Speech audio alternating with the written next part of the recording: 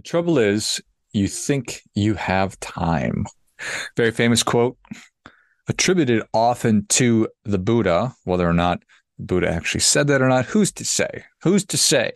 But it's a great quote, and let's just attribute it to the Buddha. So the Buddha famously said, trouble is, you think you have time. But isn't that true? Isn't that true for all of us? It was true back when Buddha said it, and it's true today.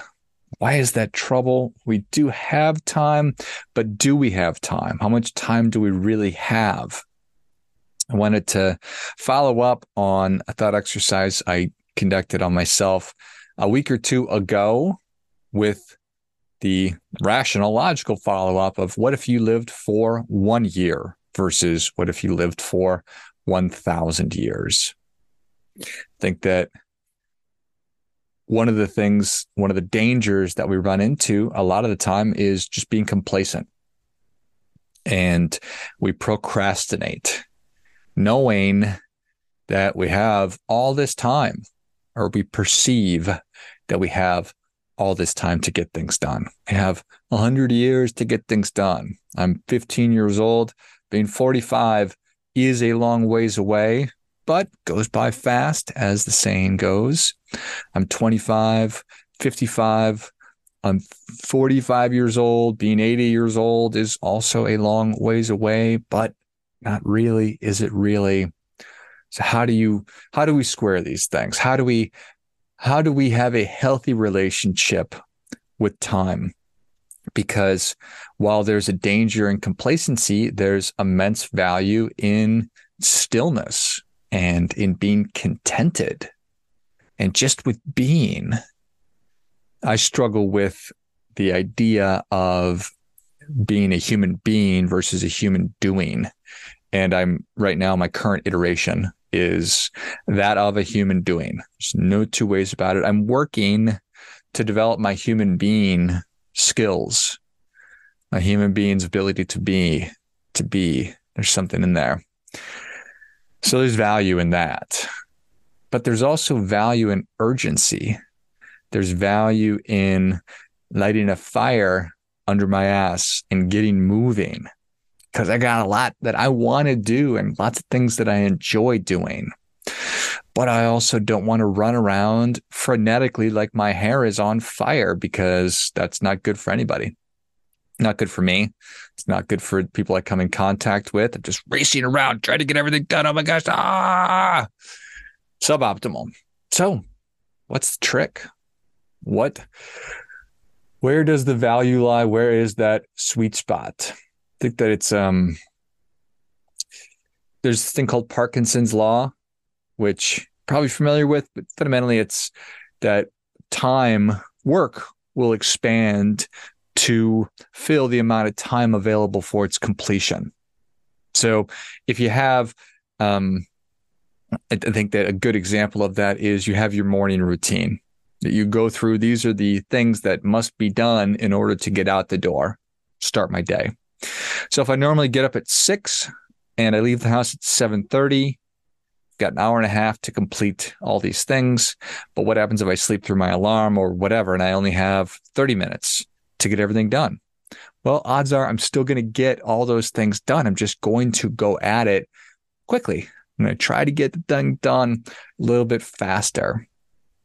So it's interesting, if you gave yourself all day to do a couple of things, it'd take you all day to do it, versus condensing that down, just changing the parameters, changing the amount of time available to get things done. We're still able to get a lot of things done. That doesn't mean that we should compress everything, though. It's an interesting thing. It doesn't mean that it's the right thing to do. It doesn't mean that we're supposed to approach everything that we do with an eye on just brutal efficiency. Maybe we are. Maybe that's something that you think that you ought to do. Should I approach my interactions with my kids with brutal efficiency? Probably not.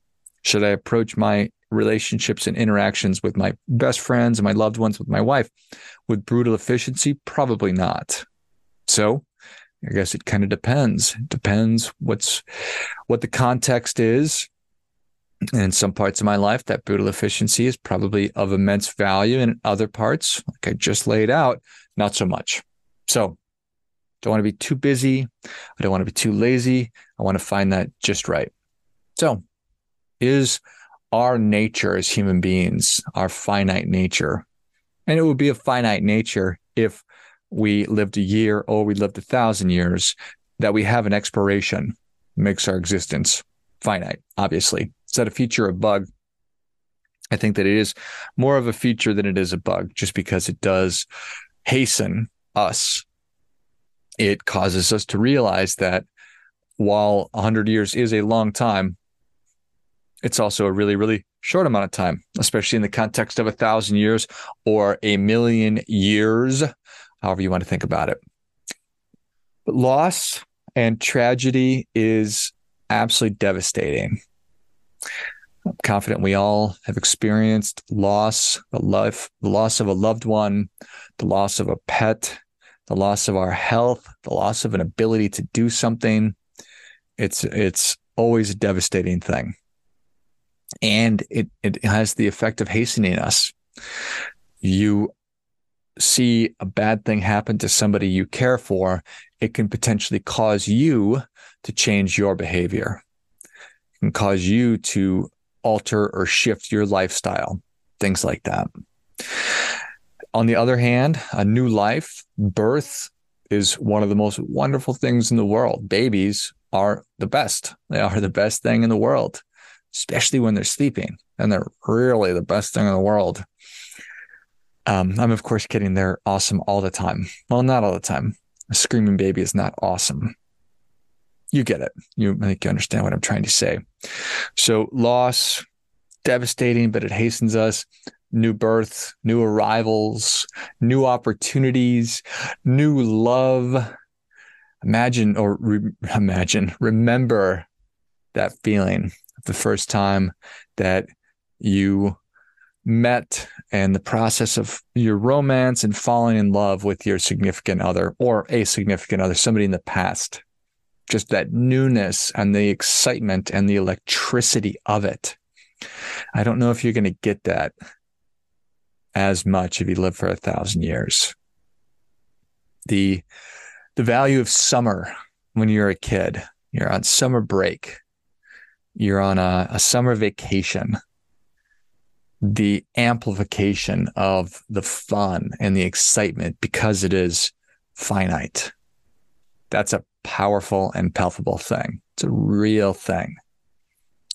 Excitement on the first day of school, the excitement on the last day of school, all these things. Interesting. It is an interesting thing. So living for a year versus living for 1,000 years. If you only lived a year, if you only lived 1 year, would you plant trees? Would you develop and maintain infrastructure? Would you build bridges? Would you spend your legitimately precious time doing those things? Or would you just say, F it. F it. I'm going to be selfish. Just going to do me all the time. I'm only going to worry about satiating my needs and meeting my desires. Would I be hedonistic? Just indulge myself. Every aspect of my life. Me. Dopamine. All the time. Right in my dopamine thing, hole. Where does dopamine come in? I guess everywhere. Or if I live for 1,000 years, would I pursue the opposite of hedonism, which is asceticism? And that's severe discipline. It's the avoidance of any indulgence at all. And that doesn't sound right. That doesn't sound awesome at all. It sounds like the opposite of awesome. So we find ourselves too cold, too hot, always looking for that just right. And I think that we laid out several different examples of how this manifests or shows up in our lives, but we need to have our priorities. We have to have priorities, and we need to make good decisions. Man, it would be awesome to be able to eat pizza and drink beer and have ice cream with every meal. Breakfast, lunch, and dinner. And as Taco Bell famously brought into our lives some years ago, fourth meal. So maybe rip up some more beer, pizza, and ice cream for fourth meal as well. Well, that is not a sustainable, or successful strategy. It's not a winning strategy, eating pizza and drinking beer and having ice cream at every meal, and then an additional fourth meal. Not good for the long term. Neither is spending every single penny that I earn. Money comes in, I spend it. Not a winning strategy. But we are working to delay gratification, not eliminate gratification. So, should I immediately spend every dime that I earn? No. Should I hold on so tightly to every dime that I earn and never spend it? Well, no. Then I am being an aesthetic. I am depriving myself. So I like that. I like the term or the idea of delaying gratification, not eliminating it, because a black and white monochrome life would not be very exciting, probably would not be worth living at all. It'd be very, very boring and bland. And I'm not interested in that. I don't like boring and bland. I think fundamentally I advocate and I'm trying to live a virtuous life. I want to be able to do whatever I want, but make good, wise, healthy decisions. Just because I can eat pizza and drink beer and have ice cream every meal doesn't mean I'm going to do that, because that will turn me into a fat ass. And I don't want to be a fat ass. So we make choices. So maybe it's beer, pizza, and ice cream once a week or a couple of times a week versus every meal. But it's not always about what I'm shoving in my face, even though based on our conversation today, it seems like that's a big part of it. What I'm shoving into my face, the kind of pizza I'm putting in my pizza hole, and ice cream, pizza and ice cream and beer. They're so good. So good. Yum, yum, yum. I also want to be a very caring person, but I don't want to be a smothering person. I'm interested and do work very hard, but I don't want to burn out. I want to have fun. I want to mess around and F off quite a bit, or at least every once in a while. And I think that whether I live for a year or I'm living for 1,000 years, I am interested, very highly interested in building for the future. I believe and I know for me that my prime directive, my biological imperative, my psychological imperative, all of it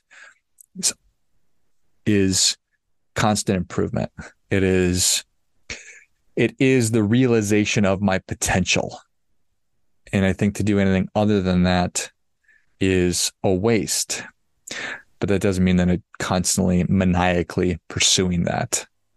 It's taking everything one step at a time and recognizing the things that I am allocating time and attention and energy and money towards, and then honoring those things. I think that that is such a key thing right there, is regardless of the amount of time that I've got here. If I'm 45 years old, do I have another 45 years? I think I do. So let's say I'm going to live for 100 years. Okay, let's just say that I've never really thought about that before, of how long I will actually live for. Maybe that's the next one. But in the 100 years that I have, so the 55 additional years that I'm going to live, how do I balance this out? How do I find my just right? And I believe that that comes down to understanding what is of most important to me, what is of greatest value to me, and then doing the things in service of what those things are. And sometimes that can be doing nothing. Sometimes that can be eating ice cream. Sometimes that can be taking a nap. Sometimes it could be running. Sometimes it could be lifting weights. Sometimes it's reading or writing. But when I know what is most important to me and the things that I want, when I decide that I'm going to do those things, I will then honor that decision by giving it my full undivided attention, by giving it my full energy. So whatever it is that you have decided is most important that you're going to be doing right now, that's what I advocate and encourage you to do, is to honor that and to take it like you mean it. I think that better choices lead to better lives, whether we're going to live a year or 1,000 years. And what I want you to do is to do your part by doing your best.